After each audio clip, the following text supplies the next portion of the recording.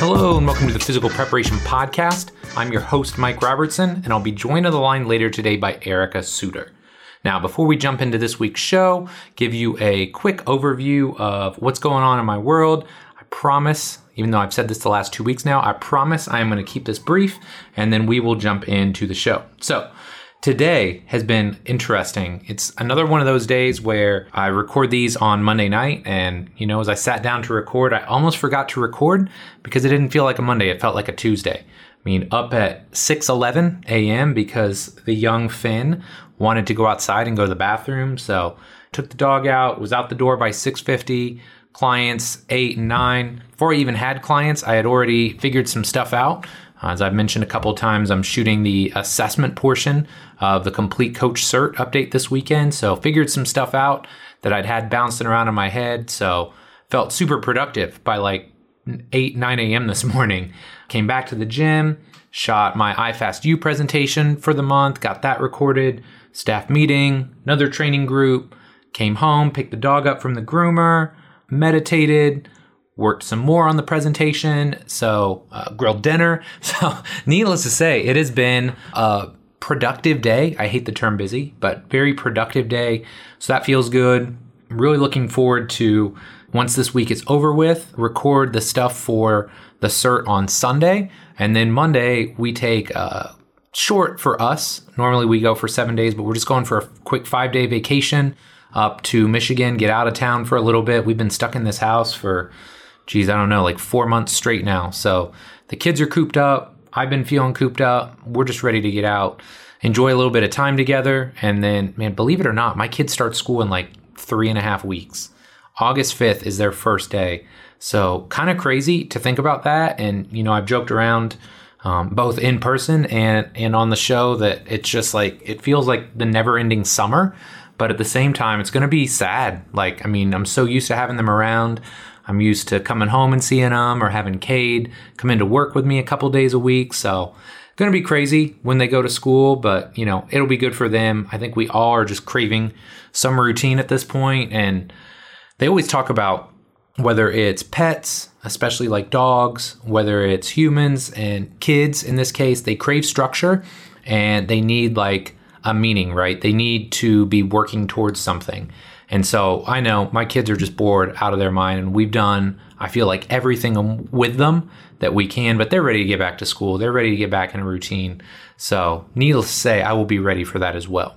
So yeah, man, that's really what's going on. Like I said, trying to get through this week. And then one thing that I did want to note is, normally I enjoy sitting down every Monday. I do a little weekly recap and then we jump into the show.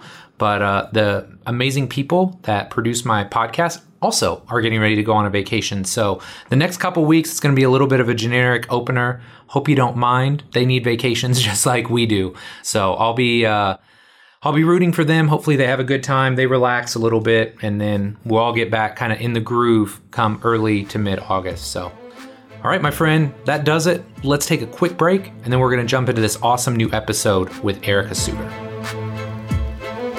One thing Bill Hartman and I have talked about for years now is the power of mentorship.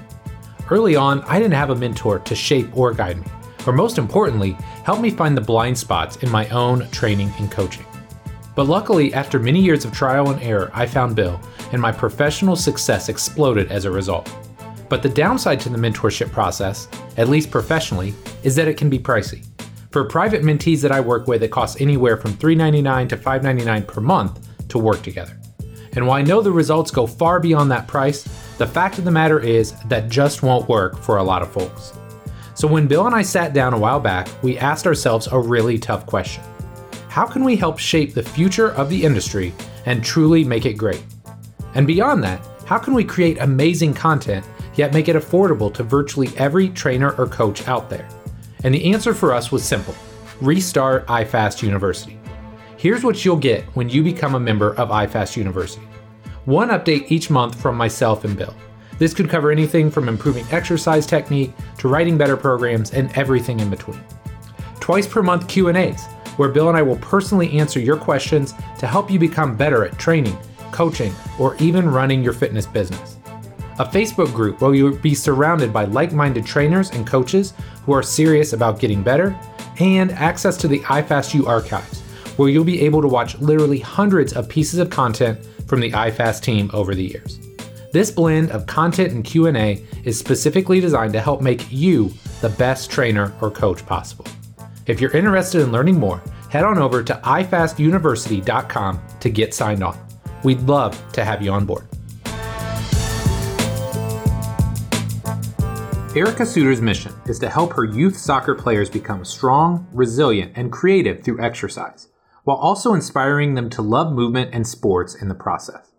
A former collegiate and professional soccer player, Erica often talks about how getting started with a strength coach early in her career got her started on this path, and now she's making a massive impact with the soccer players that she trains. In this episode, Erica and I cover a ton of ground. We start by talking about why she trains a human first and a soccer player second. We talk about her core philosophies as a coach and the biggest mistakes she sees coaches making with her young athletes. And while we talk some X's and O's, the real gold is when we talk about why Erica feels it's so important to be a positive role model to the young females that she works with and coaches. Erica was an absolute pleasure to chat with. I love her energy and the amazing work she's doing with her athletes, so I know you're going to love this show as well. But enough for me, let's do this.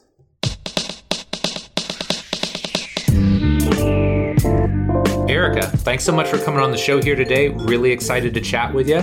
Could you start by just telling us a little bit about yourself? Sure. I am a soccer performance coach based out of Baltimore, Maryland. I have been doing it for almost 9 years now, awesome. And I've actually had strength and conditioning in my life since I was in middle school. So okay. I started very young and had my own strength coach and was hooked ever since. So I went on to play soccer in college, played at Johns Hopkins University. And then after that, I played in Brazil and also coached kids. And I had lived there for a year. Oh, wow. So, yeah. That's cool. So after that trip, I came back and was like, I'm going to go all in with coaching. And I was passionate about helping youth because I had started so young and I just saw the physical benefits and the mental benefits as well. Absolutely. How does a middle schooler get strength and conditioning? Did your parents bring you to that, or did you have a coach at your school? How did that happen? Yeah, it was interesting because my parents were really hands off when it came to my development. They let me make the decisions, but my mom, I think, found out about this summer strength and conditioning camp. It was 5 days a week. It was intense. Wow. And nowadays, that template would sound crazy because no one has the time for that. Yeah. But it was a 5-day-a-week camp for 12 weeks in the summer, huge commitment. And she was like, hey, do you want to do this camp? And I was like, yeah, let's go. And she was like, okay, Erica wants to do it. And I did that first day. And, we were learning how to Olympic lift. We were learning how to do pull-ups. We were learning movement patterns and sprint mechanics. And it was just so amazing. And it was this just competitive group setting, boys, girls, all middle schoolers. It was just amazing. And I was hooked since that first day. I love it. So talk to me. You play in college, you play in Brazil, which I'd love to hear more about that experience later on. But, at some point you stop and you transition into coaching. So talk to me about your career path. How'd you get started, and kind of walk me through to where you're at now? Mm-hmm. Yeah, the coaching piece started in Brazil. So that was really interesting because I didn't know Portuguese. Yeah, yes. So I learned enough to get by and order food and not get lost. Right. And say some soccer terms. But it was just, soccer is a universal language, and it was just nice to coach and be hands-on, with your gestures and the energy you're giving off. So that was really important for me. And then, just when I came back, I took a month off before I really figured out what I wanted to do. And I just kept missing being with the kids and teaching, not just about soccer, but about other things like life and character development. So I just decided to start training. I started with just one athlete, another middle school girl, and it kind of just grew from there. Like it was literally just one kid, and now it's like hundreds of kids, like 8 That's years awesome. later. Yeah, it was all really like word of mouth and just making sure I was getting them the results they needed and really taking them through that long-term process of development. I love it. I love it. So I think I want to start by discussing your philosophy a little bit, as I know you're a big believer in training the human first. And I think that's something that more and more coaches are starting to realize, like, we can talk X's and O's, we can talk about sports specificity, but we're training people first.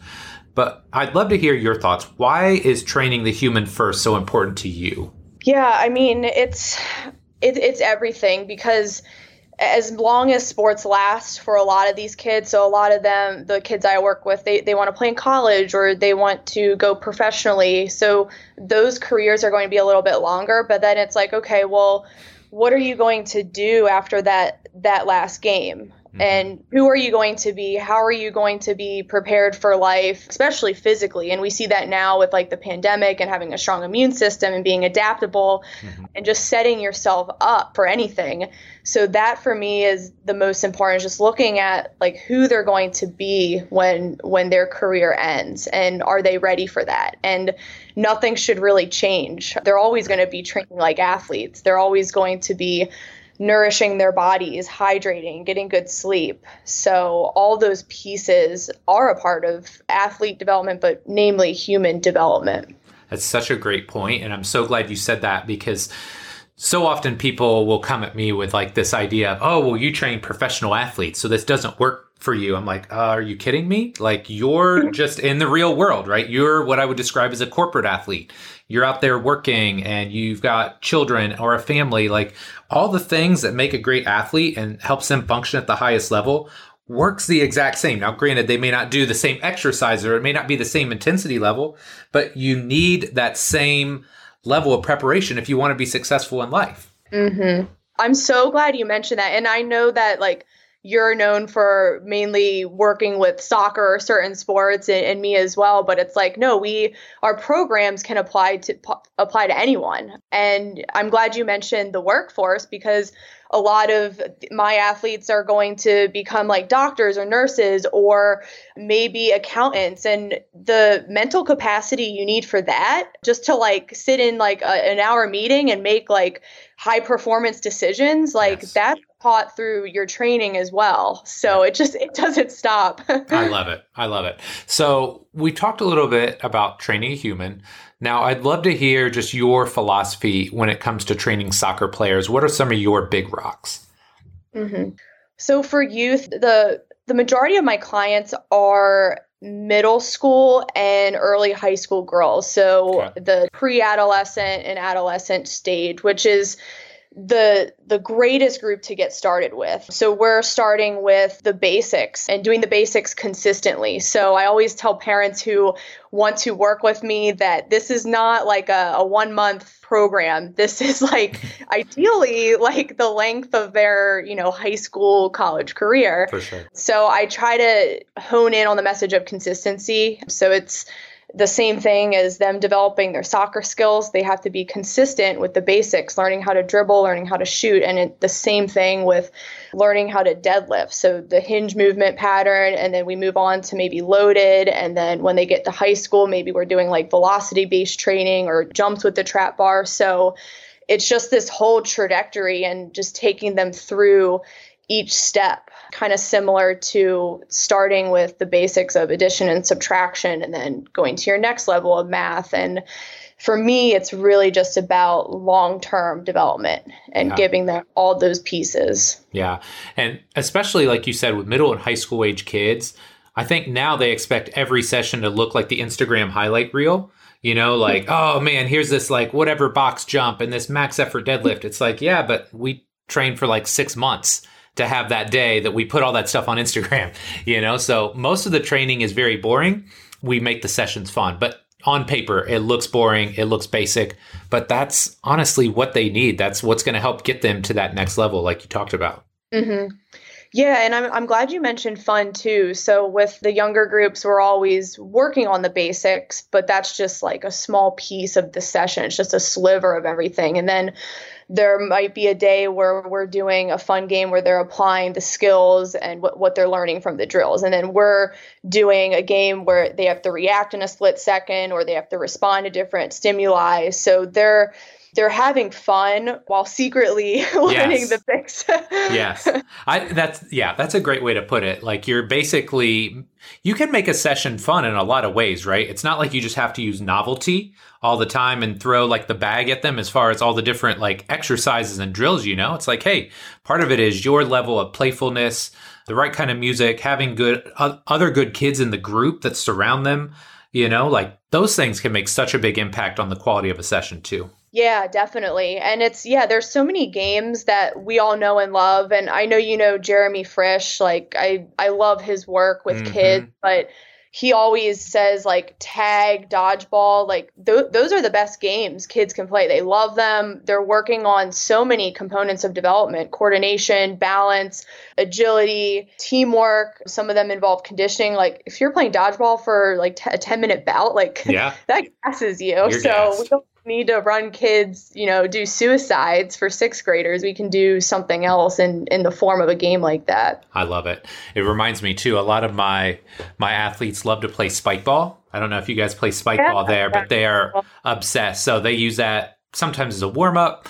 Sometimes if it's been a long day, they'll use that as their conditioning on the end. You get change of direction. It's competitive. So lots of good stuff there. Okay. So I'm going to be really direct on this one. Hopefully you don't feel like I'm putting you under the gun here, but what are some of the biggest mistakes that you see when it comes to soccer development or just training soccer players as a whole? That is a great question. Yeah, there's so many answers. One topic I've been thinking about recently is just creativity. And I think there's a lack of teaching it. There's just a lot, especially with youth, it's just a lot of rehearsed drills that you see on Instagram. It's like, okay, like a kid runs through a ladder, does like a pullback turn, and then runs through some agility pulls. And it looks like just this like rehearsed thing. And I'm like, did you tell him to like do that? So I think that's a big one. I mean, soccer it's the ultimate form of creative expression. So I always wonder why sometimes like these kids training sessions aren't eliciting that. So just coming back to the fun games and making sure that they can think for themselves or learn how to react to a defender or a stimulus or work with a teammate is just so important. And I definitely think kids need to be more creative and be put into that environment. That's really interesting because I know that I've heard a lot of the issues with, say, American soccer players is they're kind of rigid. They're not creative versus you talked about living in Brazil where, they don't grow up in an academy system and they're playing in a street. And granted, different socioeconomic stuff. There's all kinds of different factors there. But it's interesting you mentioned that because they talk about a lot of kids that get introduced to, say, club soccer or more formal soccer training later in life end up being some of the more creative players out there. Yeah, it's definitely a big difference in Brazil. I mean, you see like the kids are playing on concrete. Well, they're not fields, they're courts. Yeah. So they're playing on concrete and they're like slide tackling each other and they're just like not fear. They don't have any fear and they're doing bicycle kicks and like scraping their backs open. I'm like, this is insane. But it's almost like a higher intensity than the game. So when they get on the grass field, it's like, all right, well, this is easy. Right. So that was really interesting. But I think like there's just more free play, and it's probably just the way like the cities are set up there. There's more futsal courts as opposed to, your basketball hoops. So that environment, they're placed in that environment, which is why it's important for us in the States as coaches to try to have that creative expression in our training sessions. I love it. So I know you train a ton of female soccer players, and at least for me, and I know it is for you as well, a big piece of that demographic is keeping them healthy, right? We know about ACL tears, and I feel like I've seen a ton of hip labrums and lower back issues. So for those that maybe don't train this demographic or that want to get into training more young female soccer players, could you talk a little bit about some of the injuries that you're seeing, as well as ways that you're working on reducing their injury risk in their training? The biggest one I've seen over the years and have had to really have some tough conversations with coaches and parents is knee pain. So a lot of patellar issues due to the growth spurt. So this is where the strength training for all the muscles surrounding the knee, the quads, the hamstrings, the glutes, being able to stabilize the core becomes so important. And I've just seen too many girls not strong enough to handle 4 practices a week as their muscles and bones and everything's growing. And there's too much stress on the patellar tendon. So that's been a really big one, whether that's through educating coaches like, hey, you guys can do this in your warm up. You can start to work on core stability and get in some hip activation. It takes less than 10 minutes. Use the FIFA 11 Plus, or ideally send them to a strength coach so that they can really gain some strength and work on how to squat, double leg, then single leg, and just take them through that progression again. I love it. So when you're talking to parents, do you ever get any blowback when you talk about strength training with them? Are most of them pretty accepting, or do you get people that are ever just like, no, I don't want my child to work out? Like what kind of feedback do you get?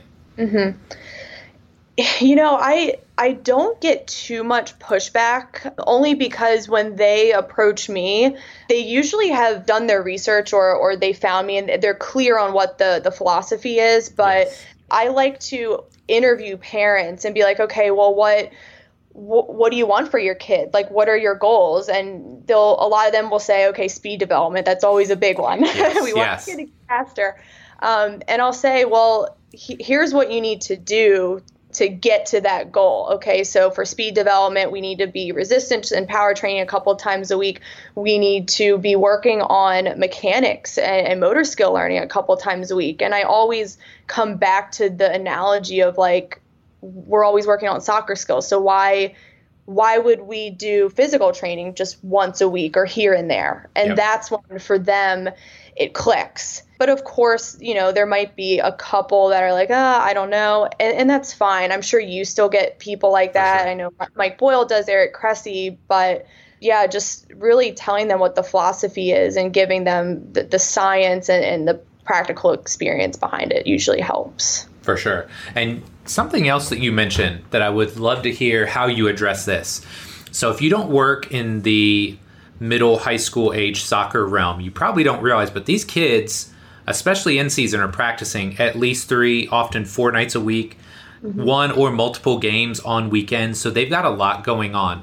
How do you fit training into all that? Or how do you try and make sure that the stuff that is important stays important to the athlete and the parents involved? Yeah, I think the in-season time is stressful for the players. And I know the parents, that's when there's more pushback from them because they're like, oh, well, your strength training sessions are going to make them sore. And then that's when I have to inform them, hey, like we might have to cut volume in half, or we might just do a recovery session and relax the nervous system. So just really educating them that like, we're not going hard all the time as much as I love the grind of the off season, in season, it's got to change. And I have to let them know that template changes drastically when we get there. Yeah. I mean, so much of it is education, right? Because unfortunately, they just think a session is a session. So when you're in there crushing it in the off season, they assume, oh, well, that's what it's like in the in season. Well, no. And having worked in professional soccer from whatever, I mean, the professional season could go from January to the end or the start of December in the MLS. And so even though I worked in the NASL and the USL, I mean, the season still goes March to November. So you don't just stop training. And so like I have to educate the parents like, look, this is what a professional does. And not to say that your child is a professional, but if they want to continue to level up over the course of their career, this is something they have to buy into for the long term. Yeah, definitely. And another thing that I work in there is maintaining speed. So a lot of like that's something that we really focus on in season, especially because a lot of these younger kids are doing like 99 or like small sided, and they're sharing a field with like 2 other teams with their clubs. So they're really small sided. And it's like, okay, well, are they getting their sprint work? Yes. So that's another thing I like to tell parents is, hey, like we gotta keep getting faster here. We can't just like empty the speed bucket. We gotta keep filling that. Just reinforcing technique, especially when their nervous systems are fatigued. We're always reinforcing coordination and skipping. Like that's just a year-round thing. Yeah. So I think the speed with parents just like always is a gem. Like, yes, so important for them. Yes. Well, look, like that is one of the things that differentiates at every level, right? Everybody will tell you when you go from middle to high school to college, college to professional, the speed of the game is always going to be faster. So reinforcing that. And look, let's be frank. A lot of times if a child is coming to us, generally the fastest kid doesn't come to a strength coach or a speed coach, right? Like they've got God's gift. The rest of them that are smooth on the ball, but not fast enough, those are the kids that we get, right? Yeah. Like they've got some of the skills, but they don't have the physical tools. And that's where we can help them out. Yeah, absolutely. So now you've got me really interested because I would love to know, and I'm sure the people listening in would like to know, like new athlete comes to you or somebody that's been with you for a while. What does a typical session look like? Like run me through what a typical workout would look like. Yeah, sure. I can go through the one we did this morning since it's fresh. That would be great. Well, right now in the off season, we're doing 2 days a week of running and then 3 days strength training for most of them who are committed. So today's running day was more of a lateral speed, multi-directional day. So we start with a 10-minute dynamic warm up. I don't really have jogging in my warm up anymore. We do a lot of like skipping and like really working on mechanics and arm action and knee drive. So I just cut jogging out altogether. Some people are like, what the hell? Like, who are you? We'll do like skipping, like multi-directionally, get a dynamic stretch. And then I always joke with my players, like, we're still warming up like for another like 20 minutes. So we'll get into movement prep. So on lateral speed days, we'll do like lateral crawling. We'll do crab walking as well. We'll get some hip activation, different single leg bridges. And then we'll get into the jumps we're teaching for that day. So when they're fresh, today we did lateral bounding and just making sure they were good with sticking a landing. The point we're at in the program now is we're not focusing on like the speed and power of it. It's more just, okay, can you stick your landing? Can you pump the brakes on one leg? And then we'll get into more of our drill. So learning how to get into athletic stance and do a side shuffle, learning how to do a side shuffle and then turn and run linearly. So just going over the technique there. And then after that is when we do our fun games. Nice. I love it. And it's just helpful because a lot of times people are, I don't want to say they're confused, but we're always like skeptical of what we're doing ourselves. So it's good to hear what like other pros are doing. And then you're like, oh, okay, so I'm not that far off, right? Or, oh, that's something cool. And I never thought of it like that. I want to add that in. So stuff like that's helpful. So I appreciate you sharing that. Now, one thing that you mentioned in our email discussion prior to the show is the idea of being a leader to your young female athletes. And I think this is such a powerful idea and a powerful concept. But I want to get your opinion here. Why do you think that's so important? And maybe what are some ways that you go about attempting to be a leader to the young ladies that you're working? Mm-hmm. It really just comes back to I'm developing more than just the player. And I want to develop these girls so that they can go to college and be student athletes. They can handle a rigorous schedule. They can express themselves. They can stand up for themselves. And that all also goes into the workforce and what they're doing after college. So I value that a lot. And especially with the girls, I just feel they need to realize like what their strengths are. Like the one thing that pains me the most is when girls like say they can't do something, or they're like, I'm not good at this, or I don't know what I'm good at. And I just want to like shake them and be like, no, like you're fast, or like you're good at being a leader. You're good at communicating. Like, just know this. So right. That's what like pains me the most. And I try to show them what their strengths are and what they're good at and like really amplify those. And then just as far as like my own life, I mean, I think a lot of it is I try to dial in every piece of my life, and I'm more of a like lead by example, and I think the girls kind of catch on to that too. Of course, I'm not perfect, but I try my best to, dial in my training, my nutrition, sleep, connection, relationships. And I think for girls, it's important to be able to observe and see like what their coach is doing, because kids are smart. Like they watch everything, they listen to everything you say, they follow you on social media. So that's been like a big one. Yeah, no, I love that. And as I've gotten older, I think it's hard, especially when you're very young. Like, so when I started coaching, I was like 22, 23, and I was working with college age people, right? So it's very hard because you're kind of caught up in it, and you're more, I think, especially at that age, you're more interested in being a friend than a coach. And the longer you do this and the more age separation there is, I feel like in a lot of ways, you're not a parent, but you take on some of those qualities, right? And you treat them like your kids, and you want to see them be successful. And so you try and instill like the same things, like the work ethic and the values that you uphold. And it's such a great point too. Like, you can talk about it all you want, but if you're not living the lifestyle and you're not doing the things that you preach to them, like they know. And it's so obvious, but yeah, they know. Yeah, it's really interesting to watch because, there's so many amazing coaches out there, male and female, that work with girls, and they do a great job. But then you get people that are verbally abusive and constantly shouting profanity at like 6th grade girls. And it's just really concerning. So I just want to try to be the light and show that, hey, like you can get your girls to work hard and become good people without yelling at them.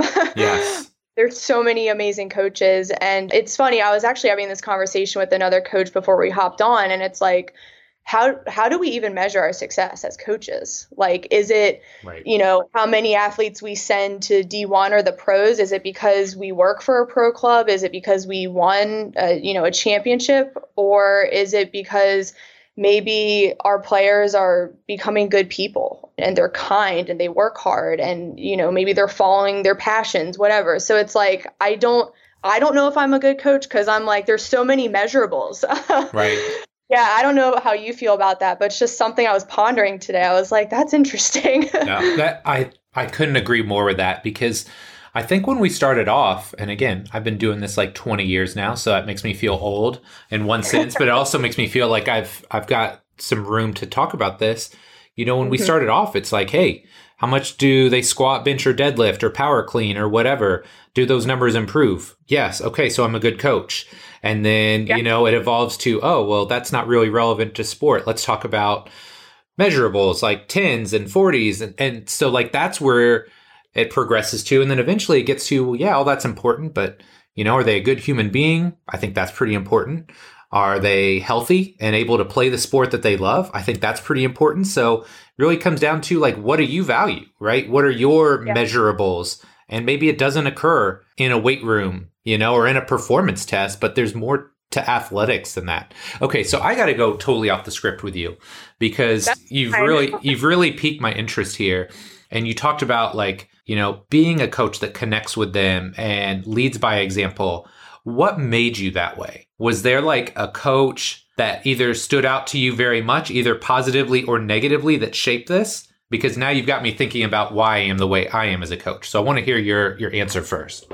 Oh yeah, that's a great question. And I think it comes back to, having role models when I was growing up. So I had an amazing female coach. I've had amazing male coaches. And I don't think I've ever experienced a coach that I was speaking of, like an abusive coach who constantly yells or, says, you're constantly making a mistake, you're constantly messing up. I had never had that. And I think having those role models who, again, like showed me my strengths. My female coach especially was like, you could like go play at UNC. Like the turning down D1's another story, but I'm not going to get into it.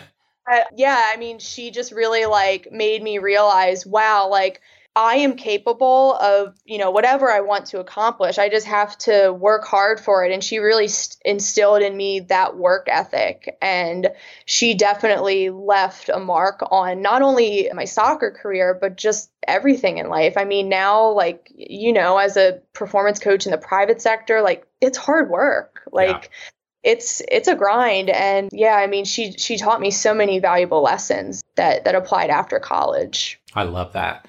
So I will give you the very short thought that I had here, because I grew up loving basketball, right? Soccer, I always talk about this. Like, soccer, I got to play when I was very little, and then there was no path, right? There wasn't, in Indiana, there was no middle school programs. There's no high school until I was like a senior. So I grew up loving basketball.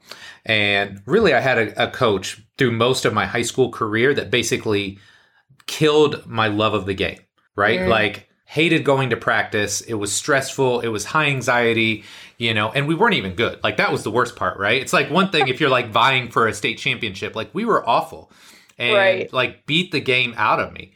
And it was really interesting. My last 2 years, I played volleyball immediately after, right? Like, that was the season after.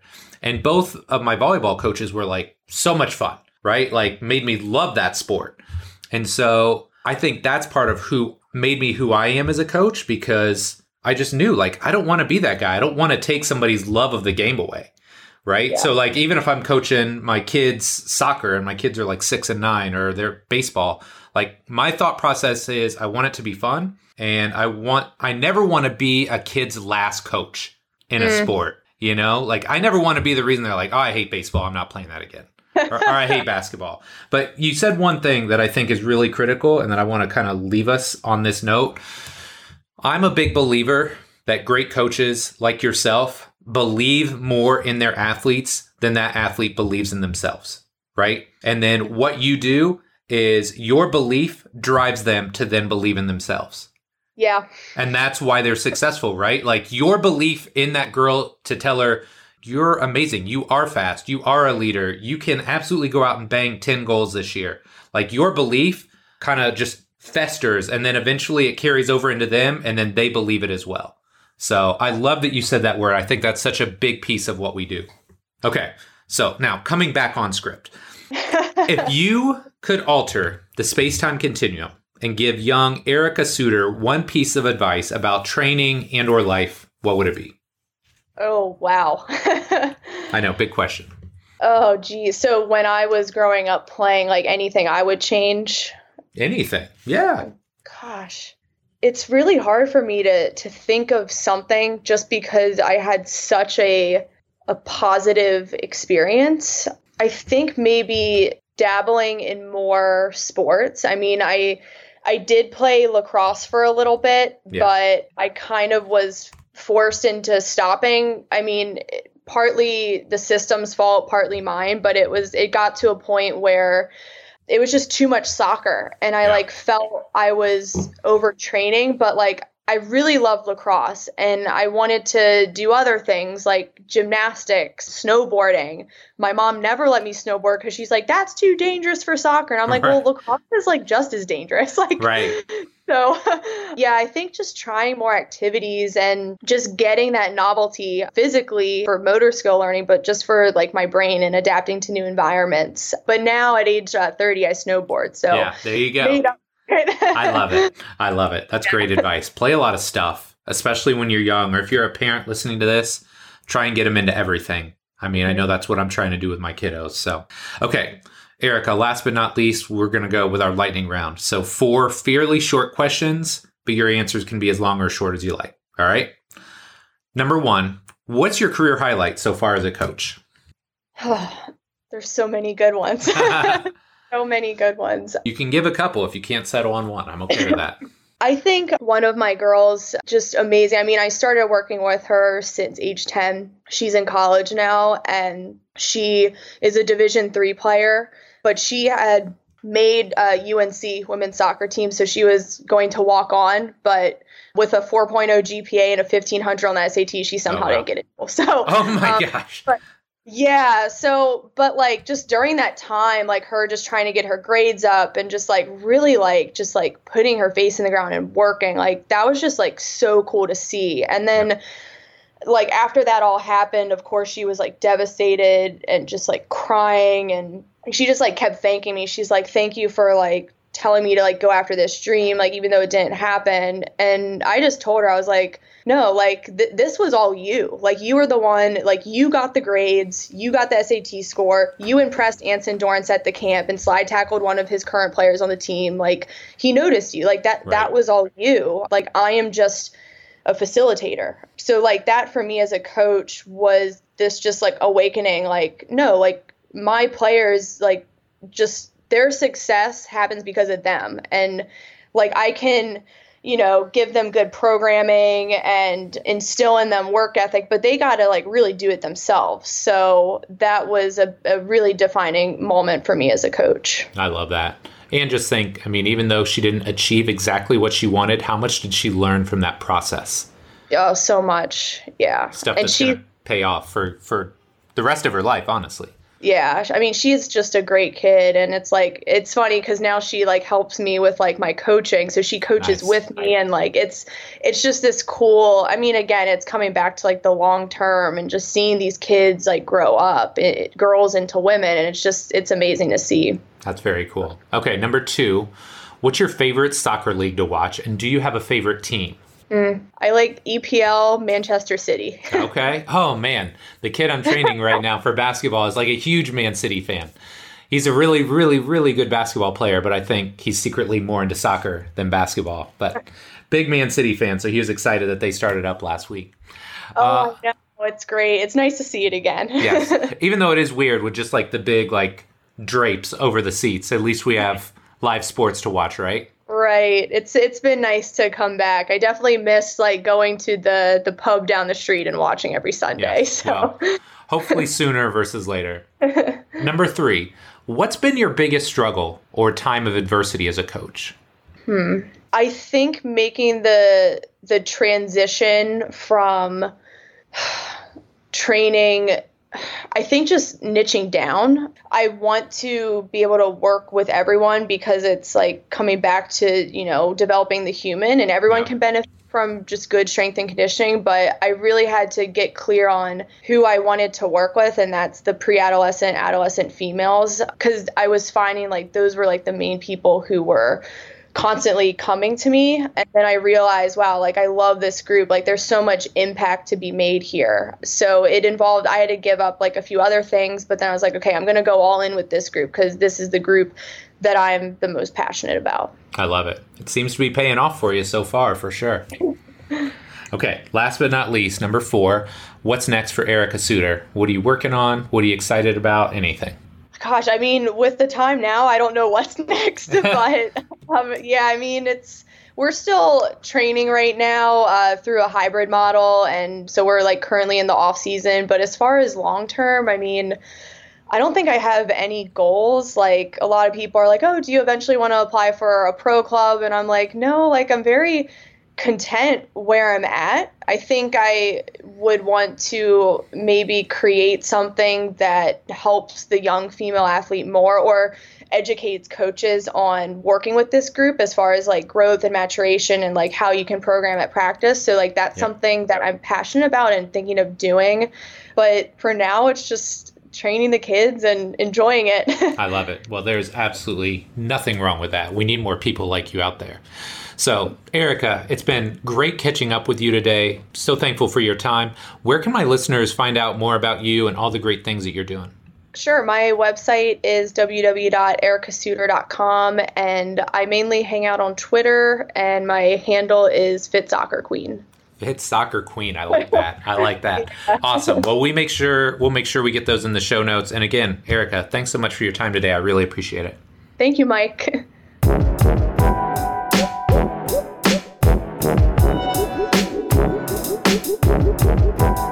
All right, my friend, that does it for this week's show with Erica. Sincerely hope you enjoyed it. Like I said up top, I think she is just an amazing human being. She is doing some fantastic work with her young ladies. And fact of the matter is, we need more coaches like her that are passionate about training our youth and not just teaching them to love movement and exercise and nutrition, but teaching them the fundamental skills that they'll take and use, not just in sports, but really to help them be successful human beings. the rest of their life. So I really enjoyed it. Hope you did. If you did, do me one of two favors. Number one, if you're not already subscribed to the show, do that now. iTunes, Stitcher, SoundCloud, Spotify, Google Play, wherever they have podcasts, wherever you consume podcasts, click the subscribe button so that you get a notification each and every week when I drop a new show. If you're already subscribed, I appreciate it. Do me a favor. My goal is to get to 200, 250 ratings and reviews on the iTunes store. The more ratings and reviews I have, the more people get exposed to the show. And I think the show's pretty darn good. Hopefully you think that as well. You're listening. So if you would pop onto iTunes, give me a rating, give me a review so that we can get more and more people listening to this show each and every week, I would truly appreciate it. It's my goal, it's my mission to help trainers and coaches like you get the absolute most out of their career. And I really hope that each and every week this show puts you on that path and gives you just something new that you can work with to make you more successful. So, my friend, that does it for this week. As always, thank you so much for your support. Love and appreciate you, and we'll be back soon with our next episode. Take care.